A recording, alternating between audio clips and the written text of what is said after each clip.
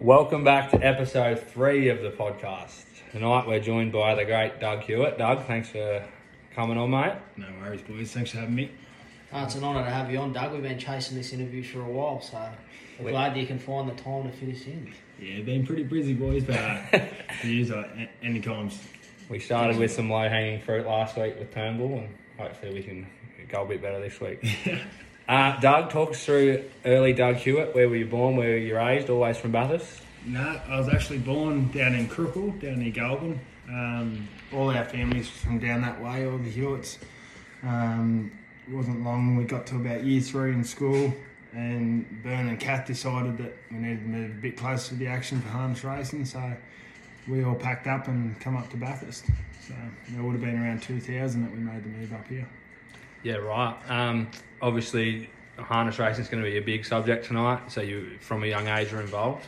Yeah, our whole family's been in harness racing the whole way through. Bern, when he was a kid, done a lot of shearing as well, a lot of farm work, and then their granddad always had trotters there. So it was always something that the boys were going to take up, and all 3 of them did, and their sister Jen, her partner Grant, and they're more into the sheep side of things, but then again their sons come back into harness racing as well. So the whole family's been involved, and it was always going to be our thing from a young age. Us kids were always around the horses. I was more footy related growing up. I never really wanted to do the horses, but always knew I had horses there to fall back onto. So when did you start with footy? Young age in Crookle, they didn't have many teams, so it was, I think, every second year. Would have been playing when I was about a 6-year-old, playing with under 8s or whatever they had back then. But yeah, it was when we moved to Bathurst in 2000, and actually it was Mick Syke and the Syke boys approached me, or approached Bern and said, "Does your son play footy?" And from then I just always loved the sport, and that's when I met them boys and got involved. Now, were you always in a good side at Crookle too? I don't remember Crookle too well footy-wise. They've always been strong down there, but definitely wasn't what we had when it came to the Panthers. Because that's one thing that just grinds my gears. There was the famous Panthers side, and then my brother, your side, Bill, you guys were pretty much untouchable too, and my team was terrible. Yeah, we weren't quite as good as Doug, I don't think. I think we lost about 4 games from under 10s to under 15s. I don't think Doug lost any, so... Talk us through it, Doug. From when you started with Panthers, you guys were always very successful. Yeah, through the juniors, the 8s and 9s, back then there wasn't so much competitiveness, but then when you start getting the 10s and the grand finals start coming involved, I think we went the full year, the whole way through under 10s, and we lost the grand final to Orange Sims. And then from then right through to 16s, we didn't lose a single game, whether it be comp, knockout or finals footy. So we had a pretty good run there, and then a lot of us stuck around through the 18s, and I think we might have lost 1 or 2 18s comp games, but we won both of those. Am I right in saying there was about 5 or 6 country players from the one team, not just Group 10 Rams players? Yeah, there was at that stage. I think it was all based on the success that we had at club level. We carried that into a lot of rep teams, whether it be Greater Western, then we took that to Western Rams, then we took that to country. How many in the group side did you have? I think we had 13. What did you have? 14 years, didn't you? We didn't have that many. I reckon Doug would have 13. I think we had 13 in the team, and I think 10 of them were starting. So yeah, it was a pretty strong side. Did Andrew Mendez get sent off in a grand final once? Do I remember that right? Yeah, I think he did actually. He scored about a 100-metre try, and he was running back, giving him the bird. Yeah, I remember that too. Yeah. Where was that? I think that might have been at Lithgow. That was against, I think it was Bloomfield back those days. It was him and another bloke had a running rivalry. And Mendez just run the length, which he usually did, but this day he ended up pulling up about 15 metres out and turning around and running the last 15 with the finger up. And the ref just allowed that to try and said, Garvin Earl's your champion. So who from the team went on to play rep footy in the countryside? There's a lot of us at the stage all made country rep and done a lot of that sort of stuff. You had Blake Seeger that went down to Canberra Raiders and West Tigers. Jack Psycho went to Roosters and still was killing it down there for years to come.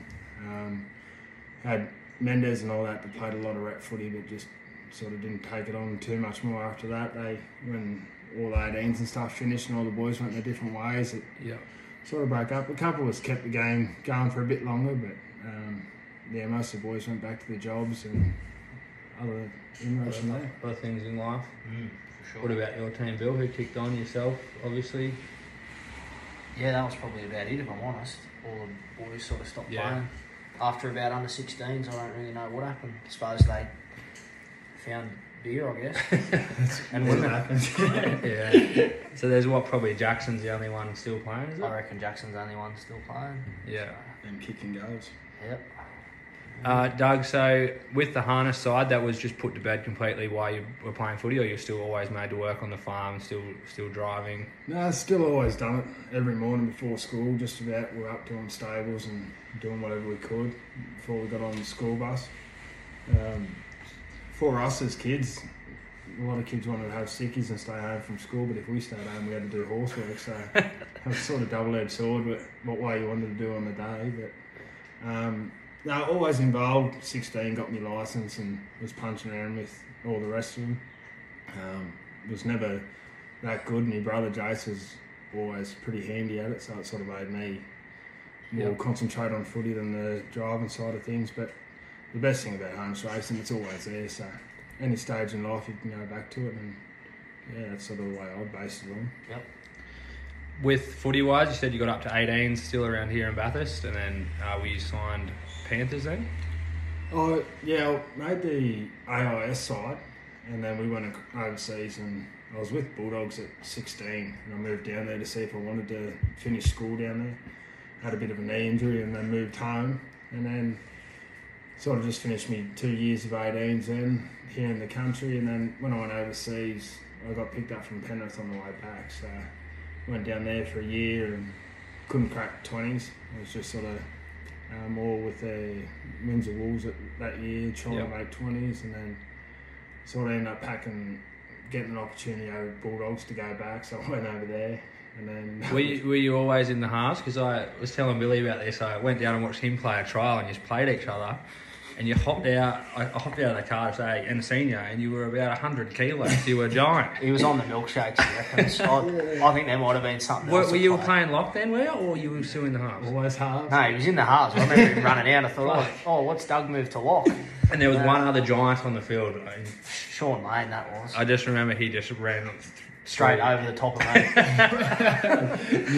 And your dad took us for a nice Thai meal after, and you didn't have your best game. Yeah. And he just sit there and he goes, "Fuck me, Sydney, eh?" And then he started eating. That's one way to put a bad game there. It's quite true, mate. Yeah. So doggies you didn't get a run there, didn't get a crack in the 20s. Had 2 games in 20s there, and probably didn't live up to expectations. It was very under par, to be honest. It's always tough that time of year. Like I was living over in Cronulla with some close mates, and you're at a point where footy's important. You want to have a crack at it, but you're also pretty young and enjoying yourself. And we're doing plenty of that. So it was hard, very hard to sort of try and more base it around footy. But I was loving life at that stage, and then ended up getting the call to go back to Penrith halfway through the second year of 20s.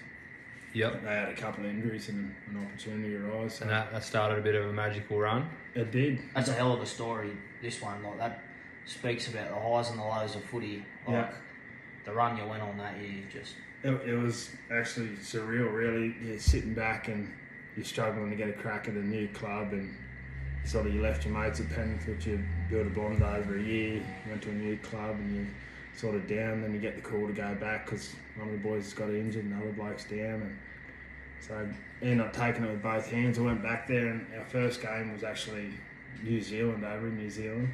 And Jesus, speaking of big boy, that's stepping straight into the deep end, that was. But no, it was unreal. I ended up, I don't know, getting run over about 3 times, but ended up making 2 try saves, and no one remembered the times I got run over, and which I was glad. But as Billy can account for, they're big boys and they don't stop coming at me. So. Yeah. So you said there at the Dogs you were enjoying a lot of off-field activities. When you went back to Penrith and you were successful, was that from a bigger effort, or was that just coincidence? You were still a bit carefree off the field, or did you have a really good crack thinking this is your last chance? Pretty much that. I was like, when you weren't getting a crack at a team, you sort of drop all your confidence and everything starts playing in the back of your mind, and you think, oh fuck it, I'll go have a beer with the boys instead of going and doing the extras and doing all that sort of stuff. And then sort of getting thrown that lifeline, you think, well, if they're willing to take the risk, you better go that extra mile. So I did take it a lot more serious once we got there, and don't get me wrong, there still was some good times had there. Probably not as good out at Penrith as it would be on Cronulla. Yeah, she's a long way from... Good pokies at there. Yeah, I saw a fair few of the boys play chess. But no, took it pretty serious once I got back there, and like you said, it was just a dream run. We just started winning games and then got closer to the finals, and Gus Gould made the call saying anyone that can play 20s is going to play 20s, want to have a real crack at taking it out. So I sort of dropped my head again thinking, I'm gone. That was my run. No worries, boys, enjoy it. Back to the Wolves. Yeah, it was, and then again, that was like, you talk about how our team was stacked here at Bathurst, and we had James Roberts come back, and we had the likes of Bryce Cartwright, and then Kieran Mosen, and Hooker, and all these other blokes, George Jennings, right across the field. Regan Campbell Gillard, it was stacked. So when they said that everyone was coming back, I think I told a couple of boys at work, I said, if you can bet on the 20s boys going close to winning this premiership, I'd get on now. Yeah. So they were all playing higher, like New South Wales Cup, or all playing Cup. You had Jimmy playing NRL, so all the boys were spread out, sort of thing, and then everyone come back to one at 20s training. So is that daunting? You've come from sort of a Bathurst team where you've been, I'd say, big fish in a small pond out in Group 10, lapping blokes for years, and then you're thrown it like you're in that team, directing them around. Oh, 100%. It's always the same, and that was the thing going from Panthers across to Bulldogs, coming back, like you got your tail between your legs and you've got to make your spot yours again. So, but very daunting, especially those blokes coming back that have played NRL or playing New South Wales Cup about to play NRL. So you got to give them a spray if they're not in their right spot. Yeah. No, jeez. I think I was coughing more than that. So you won, and was it? I vaguely remember the grand final was a hell of a game too, wasn't it? I remember it like it was yesterday. Well, obviously Doug remember it better than me. Maybe not after it. But I just remember Penrith coming out going bang, bang, bang, and you were up by about 20 points or something. Yeah. And then the Warriors just said, let's rock and roll. Going into half time, I think we were up 26-4 or something. And hey, that's not always a good thing in a grand final. No. You got some stories? David? Anyway. Yeah, and going into half time, everyone's coming off the field, high-five and Charlie and thinking, how good's this? It's going to take it out. I know, yeah. And then, coming out of half-time, the Warriors boys are coming out and said, right, let's party. And I think they put 2 on us straight away. And Warriors 20s, compared to any other team, once they get a roll, it's just ridiculous. And they were stacked too. They had a hell of a team. I reckon about 9 or 10 of them would have gone on to big things, like international. Oh, Jesus. Well, I just remember that Ray Fatala Marinos at the Bulldogs now. He was your opposite back rower. Yeah. He was the hardest man to tackle in under 20s ever. I saw his old fullback's nightmares coming at me about 40 times that day. I was glad when they used him as a front runner and hit out the back. Yeah. But no, they were stacked and had an unreal team. But I think it come down to one play there off the back of the scrum, and we picked it up and gone short side. And the lock picks it up, and I drift out straight to me. And I had James Roberts on the outside, and their wingers just jammed straight in on me. And I wore it pretty well. But all I had to do was tip off to Jimmy, and he was away. And I think that put us up to, I think they got back to 20 to 26 or something, and then we put 2 more tries on them to finish the game. So end up winning in the end by 2 or 3 tries, which made it pretty comfortable, but it was very daunting there for a while. They were coming at us pretty hard and fast. What do you get for winning? You get a ring in the NRL. Did you You get a medallion or anything? Medallion.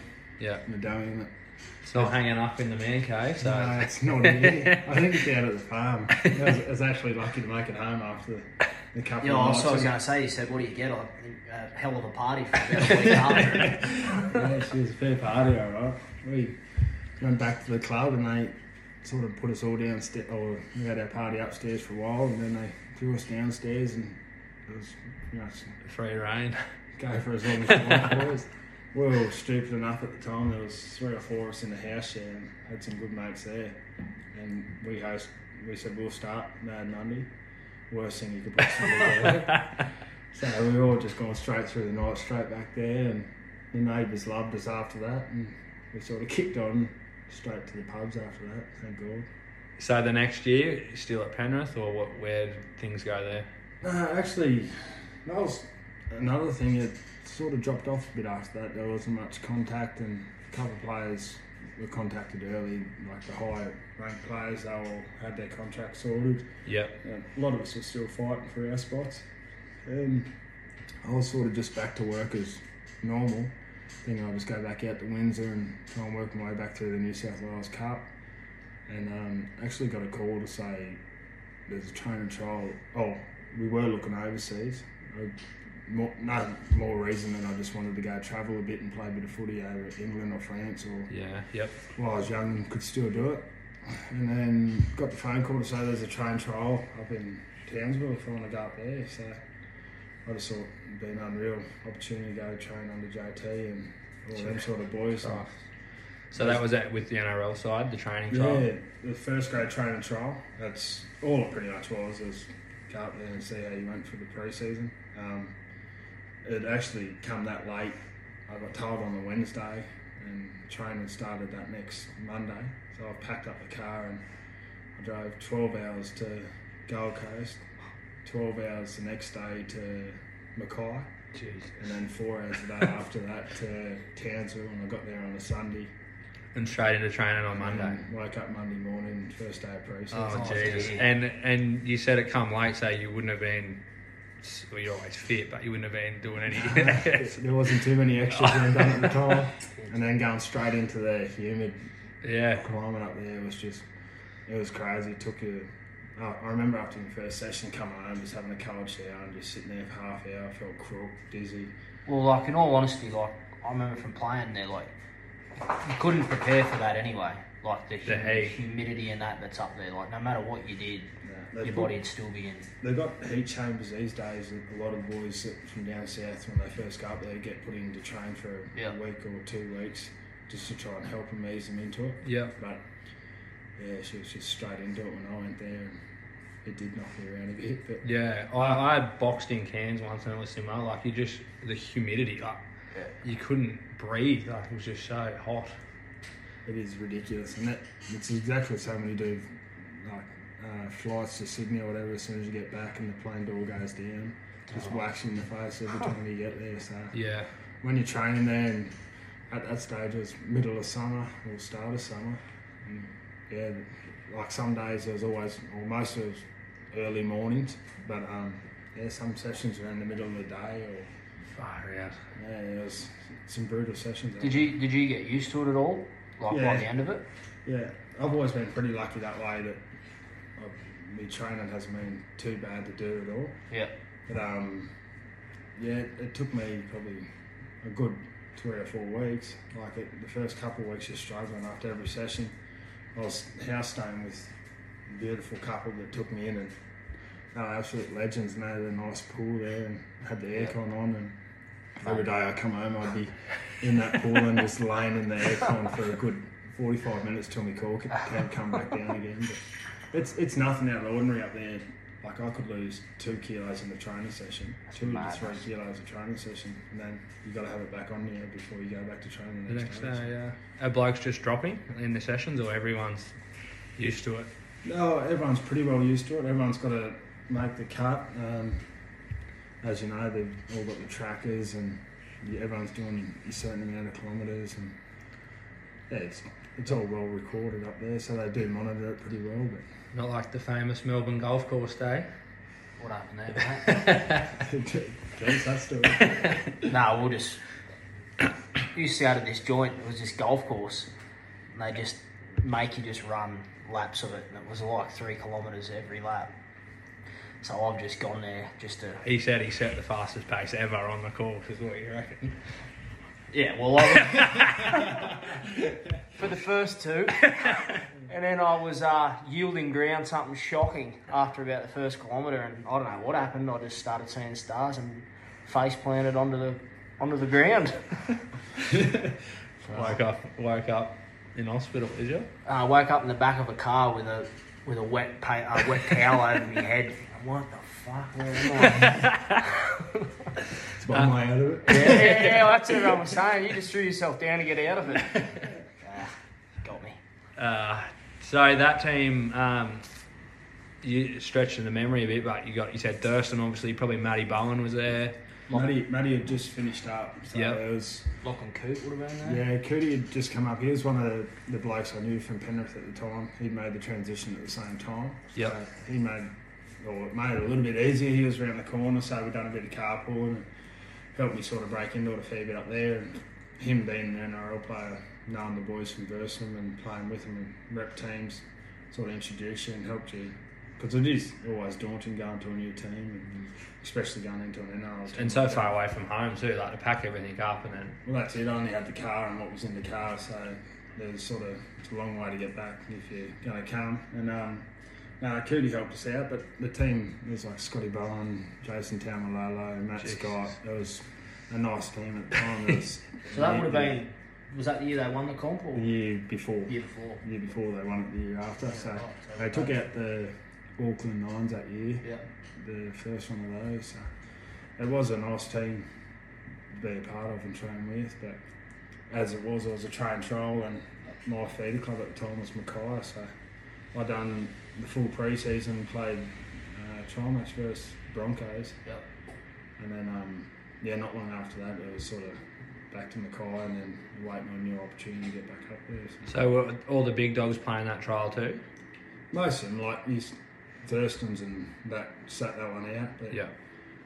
You had like all the other boys that were sort of new up there, like Cootie and all them were in that team, and it was a good trial to be a part of. Like, versus a lot of big names. And I remember Paul Green on Fox Sports got interviewed and he was asked about Doug Hewitt going into that trial, and I remember him giving you a rap at how far you come in that pre-season.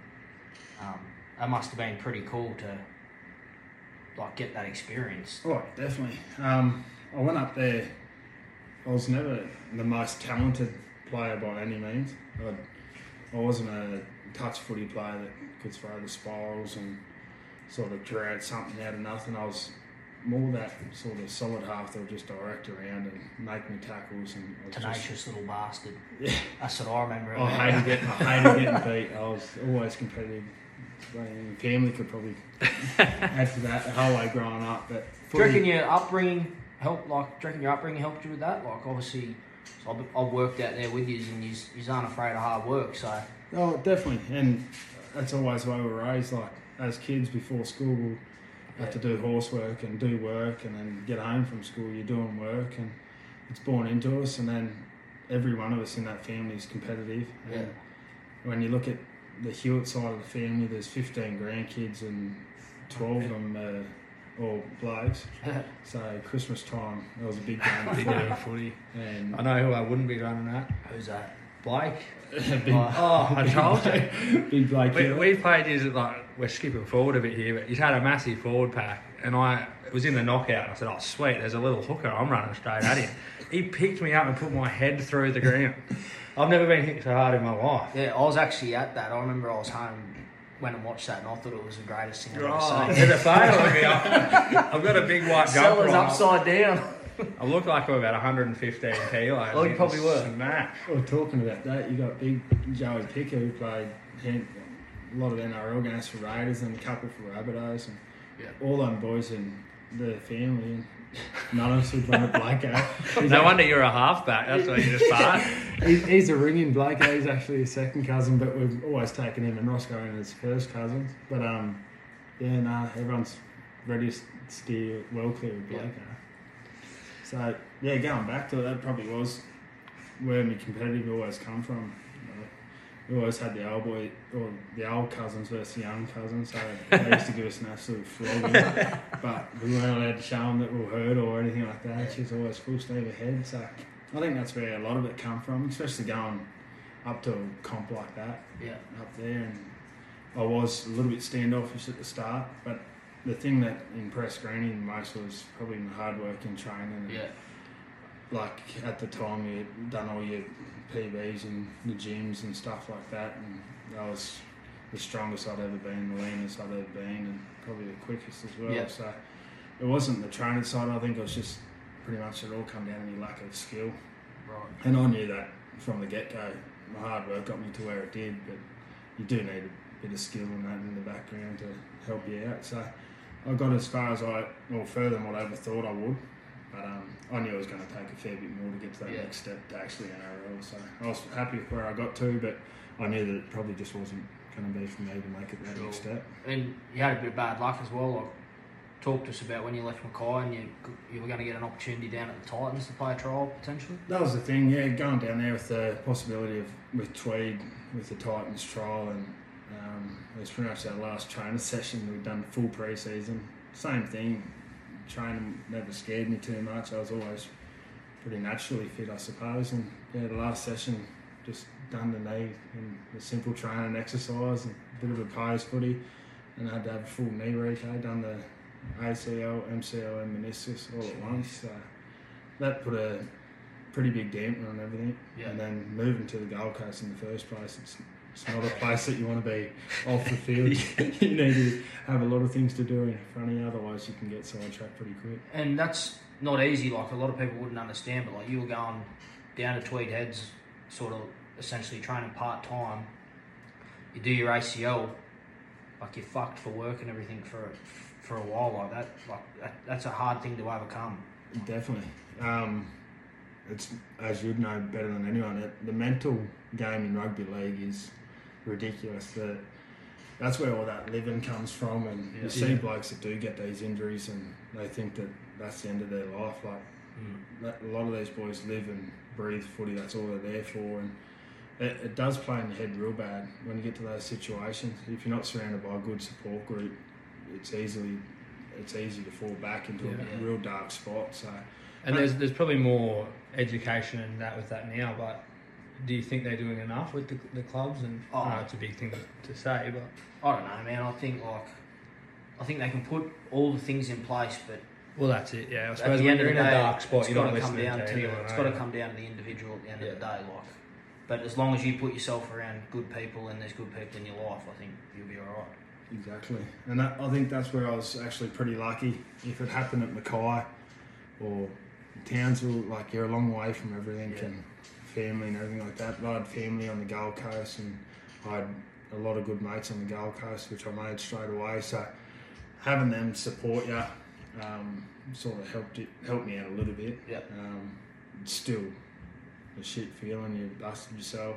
I remember him saying, stick around the club, and I went to 2 training sessions after I had the operation. I think going down there just to show a bit of support and do a bit in the gym and stuff like that. In the first session, I was thinking, geez, that was shit. Like, I just didn't want to be there at all. And then the second session, they went out onto the field and just sitting and watching them jog around, passing the footy and thinking you should be out there. And straight away, I just said, no, sorry, boys. And I think I watched probably 1 or 2 games that season. I just couldn't bring myself to do it. Went straight back into the work after that. I was concreting at the time, so straight back into a solid job. And probably got sidetracked too much, trying to take my mind off, I suppose, the footy a bit, but just enjoying life on the Gold Coast as well. So I was a long way from where I needed to be, and I knew that too.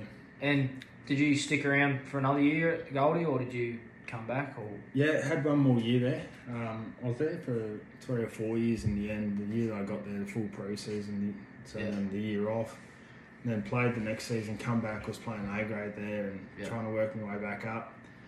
And as you go, I did get me cracked back in the Q Cup again. Yeah. So I started playing there again, and you're just so far off the pace. It's trying to get confidence back in that league that you had, trying to get your mind over the matter.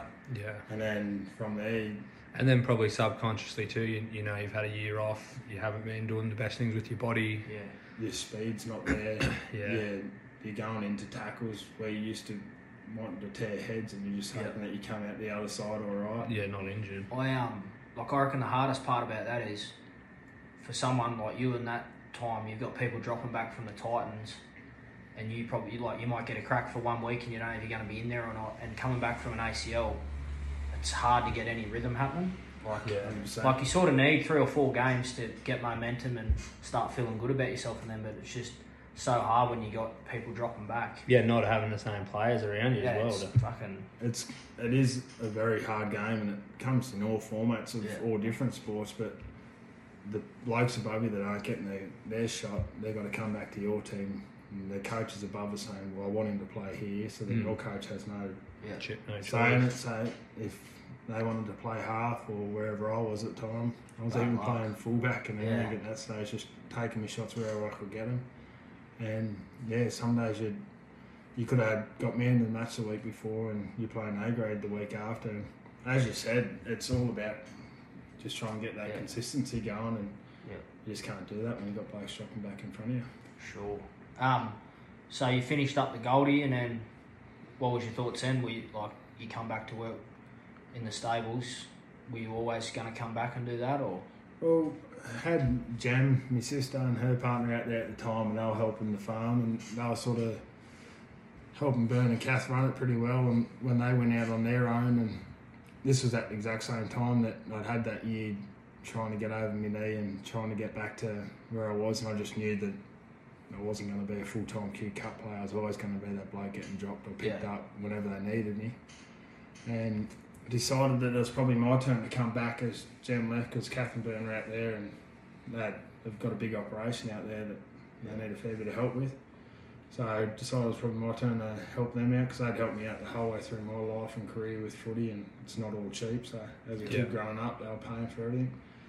And so I moved home with them to give them a helping hand out on the farm and help take over out there. So, and doing that, I haven't really looked back since. Yeah. Was there any trepidation in driving, or you just thought when you were back just straight into driving was a logical thing? Yeah, sort of was going back for holidays the whole time I was away. I was away for about 7 years in total. So every now and then you get back there and jump straight back in the gig, and you love it while you're there, but that didn't faze me too much. And then when I first come back, I was sort of straight back into it again.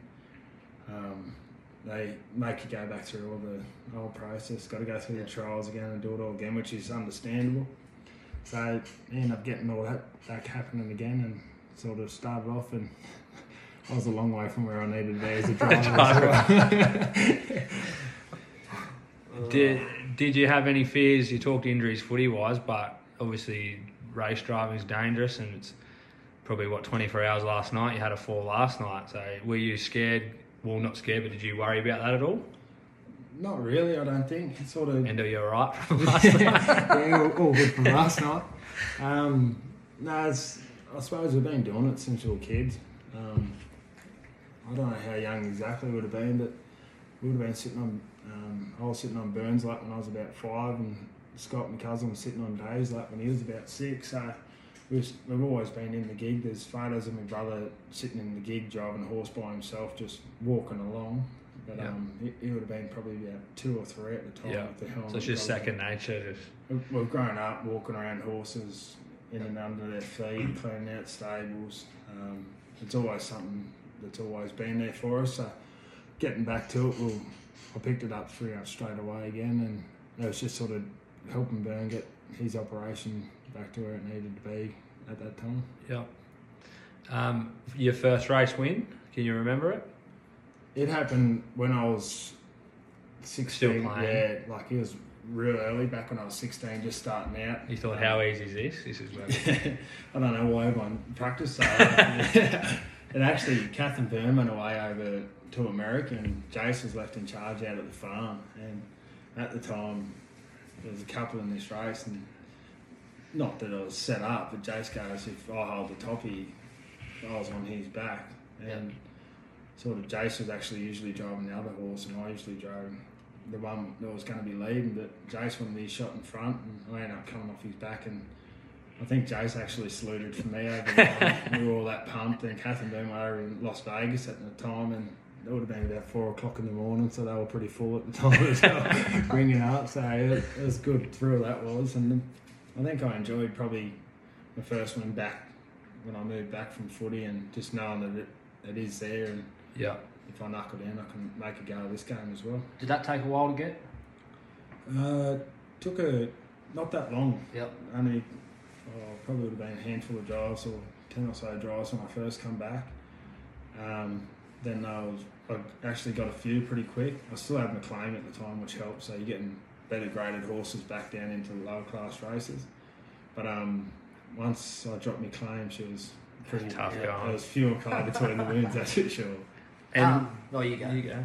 I was just going to say, like, the run you've had sort of the last year to 6 months, like, when you first come back and started working for Burn and Kath, did you ever think that you'd be where you are now? No, definitely not. I was always sort of, like I said, I was a black sheep of the family. The trotting game wasn't for me. And then when I moved back, I thought, well, I'd make a go of it, especially as a trainer. I'd just do my bit out at the farm, and hopefully Burn keeps having the success that he was. He was winning premierships, and he's always in the top 10 in the state trainer-wise, and it was just all about trying to keep that going at the time. And Burn still driving as many winners as what he was. It was never really up to me. I was just going to take 1 or 2 here and there when I could get them. And then as we kept going, I started picking a couple of outside drives up, and then probably over the last year I've been getting a lot more for different stables. And as you know yourself with anything, it's consistency. Different fields, so the more drives you have, the better you're going to get. And lately it's just sort of been picking up more and more drives from everywhere. So. And you were juggling footy as well as back into the horses straight away, or you had a few years off since you took up the gig at Panthers? Well, I sort of gave footy away when I was moving home. When I'd had that last year, and you were burning out from pretty much. You've done it your whole life besides my year off with a knee injury. And it just wasn't in my mind at all to be doing it. And then sort of when I got home, a couple of the boys said I'd be coming back to Panthers, and I said, I don't know. And within about a week of me moving home, I had about 12 different phone calls from clubs in different groups everywhere saying, "Here, you're back playing footy." I said, "No, I'm actually not. I'm just back to help out in the farm." And then as it got closer, I went in and just had a couple of games with Bathurst Panthers and just found a love for it again. There was no competing against your best mate for a position. No one breathing down your neck. Not always everyone staring at you, waiting for you to fuck up. And so I can tear shreds off you. It was just all about enjoying the game again. And I think that first year back was probably the best footy I'd played in years. What year was that? It would have been Toddy Barrow. We only made it to the finals and we got knocked out. 16. Was it? Been out at Over. Mate. So it was actually the funnest and the year I enjoyed footy the most. It was just no pressure at all. Back playing with the mates and training twice a week, and I trained 4 times a week, and doing your recovery sessions after you've had 30 schooners and what. So, was it a logical progression to coach, or that was? It's the club. It was that they sort of had me earmarked to take over the captain coach down the track, probably 3 or 4 years after I'd come back. But it sort of come suddenly when Toddy Barrow got injured, and they asked me if I wanted to do it, and I sort of wasn't too sure. I'd never done too much of the coaching stuff. Like, I'd worked with the CRL out in the country and done all the coaching clinics and courses like that, but it's all different, especially taking over a team where all your mates that you drink and everything on a weekend with. You've then got to go in there and be half serious. Try and tell them what to do. But I was very lucky. The team that I had didn't take much coaching. You had the likes of Jack Syker and Brent Seeger, and when those blokes speak, everyone listens. And then you had everyone was set in our team, so it didn't take much coaching at all. It was just all the behind the scenes stuff and setting up drills and doing stuff at training like that. But since we took over, I've just had another dream run. Probably one of the most memorable grand finals in the last few years would be the 12-10 game. What do you remember from that at Cowra? I'd actually hurt my knee the semis going into that. It was against Orange Sims. I come off with, I think it's still first half, end of the first half, and tried to go back out the second half, and I was in the world of hurt. And the boys ended up getting it done that game, and then we played, can't remember who it was, to get into the final. And then versus Cara was very touch and go whether I was even going to play. Yeah, you were no chance to. Don't believe the Central Western Daily, but everything you heard, you were nearly no chance of playing. Were you always confident, or it was that bad? My mind was playing a lot more games on me than anything. Yeah. Same knee as your ACL? Yeah. So you can imagine what was going through my head. Being the grand final, you're going to give yourself every chance, so you're always going to be a lot more leaning towards I'm going to play than I wasn't. But in saying that, you don't want to be a passenger out in the field as well. So when we got there, and that week leading up to it, I was strapping it and trying to do everything for it, and it actually didn't feel too bad. I saw the physio and he said, you're not going to do too much more damage, it's just what you can play through. Yeah. And given that, I was out there and everyone else done their job. It was one of the hardest games. It was a massive head breeze that we were versing in the first half. And Cara had all the wind and all the ball bouncing their ways and everything. They went into half time 10 points up. It was 10-0. It was at Cara too, wasn't it? At Cara, so yeah, they were home support. We had a massive support group over there ourselves, which pretty much saved us. But I remember walking in half time, I said to Josh Rainbow, their captain, I said that was more than a 10-point win, mate. Just sort of gave him a little elbow on the ribs, and he sort of half looked at me and sort of shrugged and sort of said, "Oh, I see how he's go." I was right too. It was 12-point win. that poor bastard, you've been beating him in grand finals for forever. He was untouchable that year, though, wasn't he? He got player of the year that year. He had a massive year, big Yeah, pass. he could play. But we scored with only, I think it would have been 2 minutes to go on the clock, and conversion from the sideline. Whole year we've had trouble with conversions, and gave the ball to Willie, and he goes, "No, it's all good." No, I'm just going, all right, if you say so. I remember watching that. As soon as it's left his foot, he started fist pumping, and the ball was nowhere near the post, and I'm just watching it, and the whole crowd behind it still gives me tingles today, just watching them go up and Willie go up, and we had a minute and a half to run out in the clock, and as soon as that final siren gone, everything's gone mad. People on the field. And the first year as a captain coach, you sort of dreamed of making it to the final, but to take it out was just unreal. And then you got to do it again 12 months later.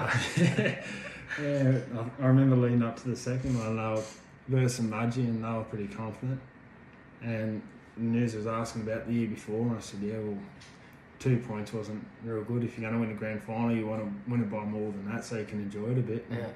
The second year we won it by 1 point, so there wasn't much enjoyment in that either. It was a controversial game, that one, wasn't it? Oh, The ref, well, yeah. depends who you believe and why. Yeah, there's a lot of things come out of that game. Mudgee still haven't forgotten it. They still remind us about it every time that it was their game, and I just look back at the trophy and it's still got our names you won the comp so far. engraved into that trophy. So that was another thing. Like, come down to extra time as well. And you had blokes like Brent Seeger playing 90 minutes in the grand final, front rower, just nutting it up whenever you need him to. And you look at him and he's had his second hit up for a set after making 4 tackles a set before, and you're just drained. You just want to drop dead on the field, and everyone's just finding their feet to go that extra bit further. So come to extra time and we put a field goal over in the first half of that extra time, and that was the longest 5 minutes, half of that second half of extra time ever. We were just watching that clock tick down, but lucky to come away with it, and yeah, she was a fair celebration after that one too. I was about to say that, you said the Penrith Panthers celebrations were big, but there's a few boys, the Betses I'd say would have been right up there. They don't know how to party. You would have had a good party there. Yeah, well, both years our bus trip home from Cara was pretty loose, and we had a massive party that night. And the one after Mudgee, we sort of took a bus up to the club, got kicked out of there, and she was all over town for a fair while. So no, that's the thing with footy. You take one with the other, you get a lot of celebrations out of it and good times, but it's a lot of hard work that goes into it as well. Yeah. So what's your goals going forward, both footy-wise and the horses? Where would the next 12 months, where will you see yourself? Footy-wise, last year I was actually talking about probably roughing up the coaching side of things. It's just getting way too busy out in the farm and just big days, big nights. With COVID hit and not much else was going on, and this year come around and us as a club hadn't really sort of sought too much after it. And I just said, well, I'll go again this year, but I'll probably end up grooming someone. It's not, who knows if we win again this year, they'll probably twist my arm again next year. It's just taking a year at a time with footy. Hopefully have another big year again this year, and we've got the team to do it, so hopefully we can go close. And then horse-wise, it's taken every day at a time. With that, you've got the biggest team we've ever had out there at the moment. We've got new stables, we've got horses everywhere, and as I said, they're big days, but they're pretty rewarding once you see all these 2-year-olds starting to hit the track, and you've got Gold Crown happening now, so it's going to be even busier for a while, but hopefully with the bit of success that we've been having lately with our stable and outside stables, picking up a few drives, and I'm sort of half focusing a bit more on that at the moment than the footy, but as soon as it kicks off, I would say it'd be 50-50. Yeah. Like from the outside looking in, I always thought it'd be a good life being in the horses, but it'd be terrible. You got, like, say, Canberra on Monday, there's races on Tuesday, Bathurst Wednesday, Penrith Thursday, you're up to Parks, Dubbo, and then you got to throw 2 nights of footy training in that, and then playing footy. Like, well, at the moment, it is pretty full on. Like, as I said, there's... And then you got to work at 6:30 the next morning. It's over 50 horses out there at the moment. So you get there on Monday, and they're usually pretty big days because you've got Bathurst Trots Wednesday, so a lot of them horses work on Monday. Then you got the trials Monday night. Yeah. Then whatever time they finish, you up bright and early, back out there before 6 Tuesday, and you got footy training Tuesday night. Then Wednesday is your big day. You got trots, and they go all night at Bathurst, and then bright and early Thursday, you got footy training Thursday night, and then Friday you usually got either young or it might be your night off if you get one. Saturday we've got Menangle. Sunday you usually got Dubbo or Parks. If not, when footy rolls around you're playing footy, and then you're straight back into Monday. So at the moment she's pretty full on. If you ask Case, I'm hardly ever here. She's probably getting on better than ever. Yeah. So and then you have a drink too, like you don't want, and then you go to work the next day. I'm out for a month after a big night. Yeah, me too. The man across the bar, he's had a couple of drinks with us and come off a bit worse for wear. So I'll do my best. Poor Perfil. Yeah. Still staying. We won't get into that. Next topic. Very good. So we've got 3 questions, and again, I'm that organised. I didn't give them to you beforehand. So well, before we ask that, actually, I want to ask Doug, what's the best horse you've ever seen? Best horse I've ever seen. Not Paleface Joe. Well, actually, oh, he's the man who got actually, we'll get to that. But anyway. Yeah. I used to love watching Smooth Satin grow up when I was a kid, just knowing, being family friends with the Turnbulls, sort of being a part of that roller coaster as they were winning races down at Harold Park and big races. But I loved Lazarus. Yeah. Used to love watching him race, just a war machine. So I'd probably really have to say Lazarus. Best horse you've driven, the Mighty Mustang. Would he be up there? He's definitely up there. Yeah. He's champ. Shout out to the real BK. Let's Bit of go. respect, mate. Your he mother nearly tore you a new one day. She thought you were the BK. Kath apologise. No, we're all good. He's a horse that, I don't know, he's definitely not the best out there, but the things, how far he's come, like, he's just been through the Chariots of Fire. And tell us a bit about how he's acquired the horse, like how he's got him. He actually come from Melbourne sale. He got passed in. They were after a little bit of money for him, they didn't get it. Yep. And the bloke that bred him was in Burns' ear saying, we want you to train him because we're going to keep breeding from this mare, and we want you to do a job with him so it makes the siblings and all the rest look good. So Burns sort of put it off for a while and kept putting it off and tried to get people down in Melbourne to go have a look at him, and just couldn't do it.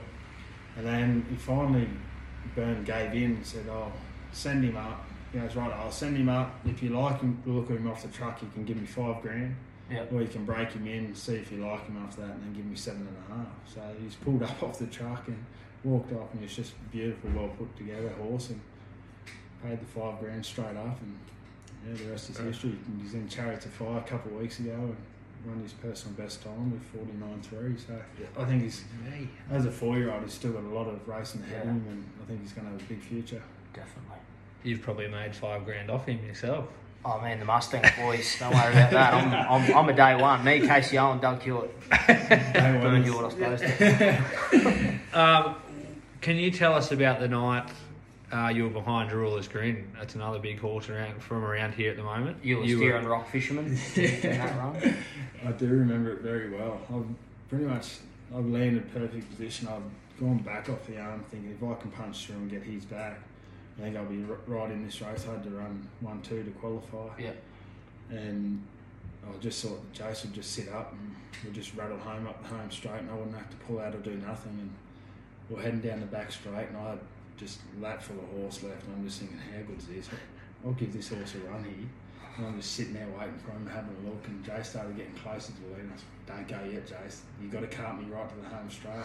And I've sort of had a look back, and Rock Fisherman's a big horse, so I sort of had a look back, having a look where the rest of the field was, and I've turned back around, and Jewel's again put about 4 lengths on me before I could even look up. I just gone, what happened here? And he was just off and gone. Yeah. Never seen a horse turn the foot like that. That was just ridiculous. I ended up rolling to the top, against the horses to the inside straight after that, and running on very gallantly and running second. I had you for a place, so I was happy. Bloody oath. The Fisherman's been good. The night that Jules Green put it to him like the way it did, that was very something special. Oh, yeah. And Doug, the 31st of May 2020, does that ring a bell with you at all? One of my favourite wins in harness racing history, Bill. In all seriousness, would that be up there with one of the finer moments in the... It actually is, because as I tell people all the time, you can win a big race for a person like an owner or someone that sort of takes them in their stride and go, "Oh yeah, that was good." Yeah. Or you can win races for blokes that take it above and beyond and just live and love the sport the way that you do. And when you can do something like that and you see how much joy and stuff it does bring to different people in the game, it does make every win 10 times better. So it is probably one of my favourite wins, driving the big sex down the outside at Bathurst. Is it true that you thought you won by a length and you only just got there? I did go off pretty early. It was Yahooing at the 200. If you actually watch the replay, I knew exactly where Bill was standing at the parade ring, and I stopped driving the usual spot. Yeah, used to be a lucky. lucky spot. Used to be lucky. I stopped driving a horse about 40 out from the line, just going, how good's this? We've done it. We've just created history. Legacy. The legacy. It's all written. And I've looked up at Bill and half just gave him the biggest smile ever and just gone, how good's this? Not knowing that we hadn't even crossed the line yet, and I fell in by half a head. Oh, shit. Just a story of that, though, like... working out there on the Saturday, and we were actually mucking around telling everyone that he's not going to get beat. There's no way he can get beat. And you were coming up with the quotes all week, what were you saying? Oh, okay. I was just high on life. You just couldn't lose. And just, I don't know, man, that's when you think about shit's meant to be, like... You talked it in, is that what you... I talked it into existence, I reckon. You were saying it all. All right, we better get into these questions. We're on a time schedule here. Doug, your last $100, what would you spend it on? Oh, this will be good. Oh, last $100. Probably a bit of bridge coin out of Purple Pub. Nah. Oh, can we come back to it? Yeah, we'll come back to it. Your go-to hangover meal when you're just down and out? If you go out to Purple Shop on the way out, besides Colonel, of course, KFC, always up there. Written up on the board there is a burger called the Dougie Burger, and it's just meat, cheese, bacon, and barbecue sauce. No lettuce? No salad, no nothing else, but just good grease going straight down the gullet. We might get a sponsorship from KF, because that's 2 weeks in a row. We probably won't get one. Oh, you just never know, Will. Purple Shop's more realistic. And the last one, a little bit more serious. What was something throughout either career that you thought at the time was a big failure, but looking back in hindsight was sort of a blessing, or you learned something from it, took something from it? Probably my career in Sydney. I reckon first went down there, I doubted myself way too much and never sort of gave myself a chance of making a top sport. I always would have loved to. I think my highest goal was to try and crack 20s. Yeah. When I probably should have been aiming a little bit higher. But at the time, it was right there for the taking. I could have been a lot more serious in it, and I was more worried about me mates thinking that I was a bit of a loser for taking it too serious. So I was more worried about having a good time with them and actually putting in the extra. And although I did give it a fair nudge and took out a 20s premiership down there, as you said, a lot of that comes from luck in running, like players going down and getting a call up at the right time, but just not taking it serious enough when I first went down there, I think. So that's something you've taken forward now? You give your best and everything? Well, definitely. Like in this game that we're in now, it's very easy to go into a racing and there's 10 horses in it and you're driving probably the 6th best one, where now you go into it thinking, well, if I put my horse in the best position, I'm a part of it. Yep. So going into anything in life, like say taking the big Mustang down to the Chariots, it was 150 to 1 to get into the Chariots, and you run an unreal race and come third. So you proved a lot of people wrong that night. Isn't it? You go into the Chariots and he's 150 to 1 that night to win the race, and you punch it through, and they're getting home at 26.5 or something. Him with Jack Trainer's good mare was the only one's taking ground off him. I know the horse that won it was freakish, but he's actually not that far off him. So if everyone's giving you 150 to 1 and you're proving them wrong, you're going above and beyond. So. Well, just a quick one there. There's probably, 408 Druller's Grin. The Mustang's right up there around as the best horse around here, do you think? Make Mine Heaven as well, chuck that in. Yeah, she's Sam, there. He's still there. Tommy Gregg, I don't know. You still got a lot of top grade horses racing around here. Yeah. The hardest thing is Bathurst is one of the hardest places outside of Menangle. You'd see a lot of Bathurst horses go down there and be money built competitive. for this race. I'm going to keep saying it. So, like you saw the other night, he was in that race, and Aphorism, who's been down to Menangle and proven how good it is, went super here the other night. But you've got all these good horses around here, but in the long run, like he's a 4-year-old, just turned 4. Yeah. He's only just finding his feet. I think he's got unreal turn and speed, so he'll get stronger as time goes on. And I think he will be one of the better horses around here in years to come. Yeah. Righto, we better wrap her up, boys. We're nearly on. Well, any questions for us, Doug? That's something we like to ask at the end. Yeah, well, one for you, Dave. New to the team this year, mate. How are you settling in, and what are your plans for the year with Bathurst Panthers? Doug, I think it's great because I've been smashed by Brent Seeger my whole career. That night I got knocked into next week. So it's good. Yeah, it's unreal. You guys have obviously been the best team for the last few years, so it's good to not play against you. And everyone's great. Like, all the boys are really, really good. So, yeah, hopefully we win it. Bill Kitt, mate, not long back, you've had your setbacks throughout your career. Yep. You've had to put it all to sleep now. Yep. Enjoying being back and being back with all your young childhood mates and stuff like that, or? Yeah. No, it's been different coming back.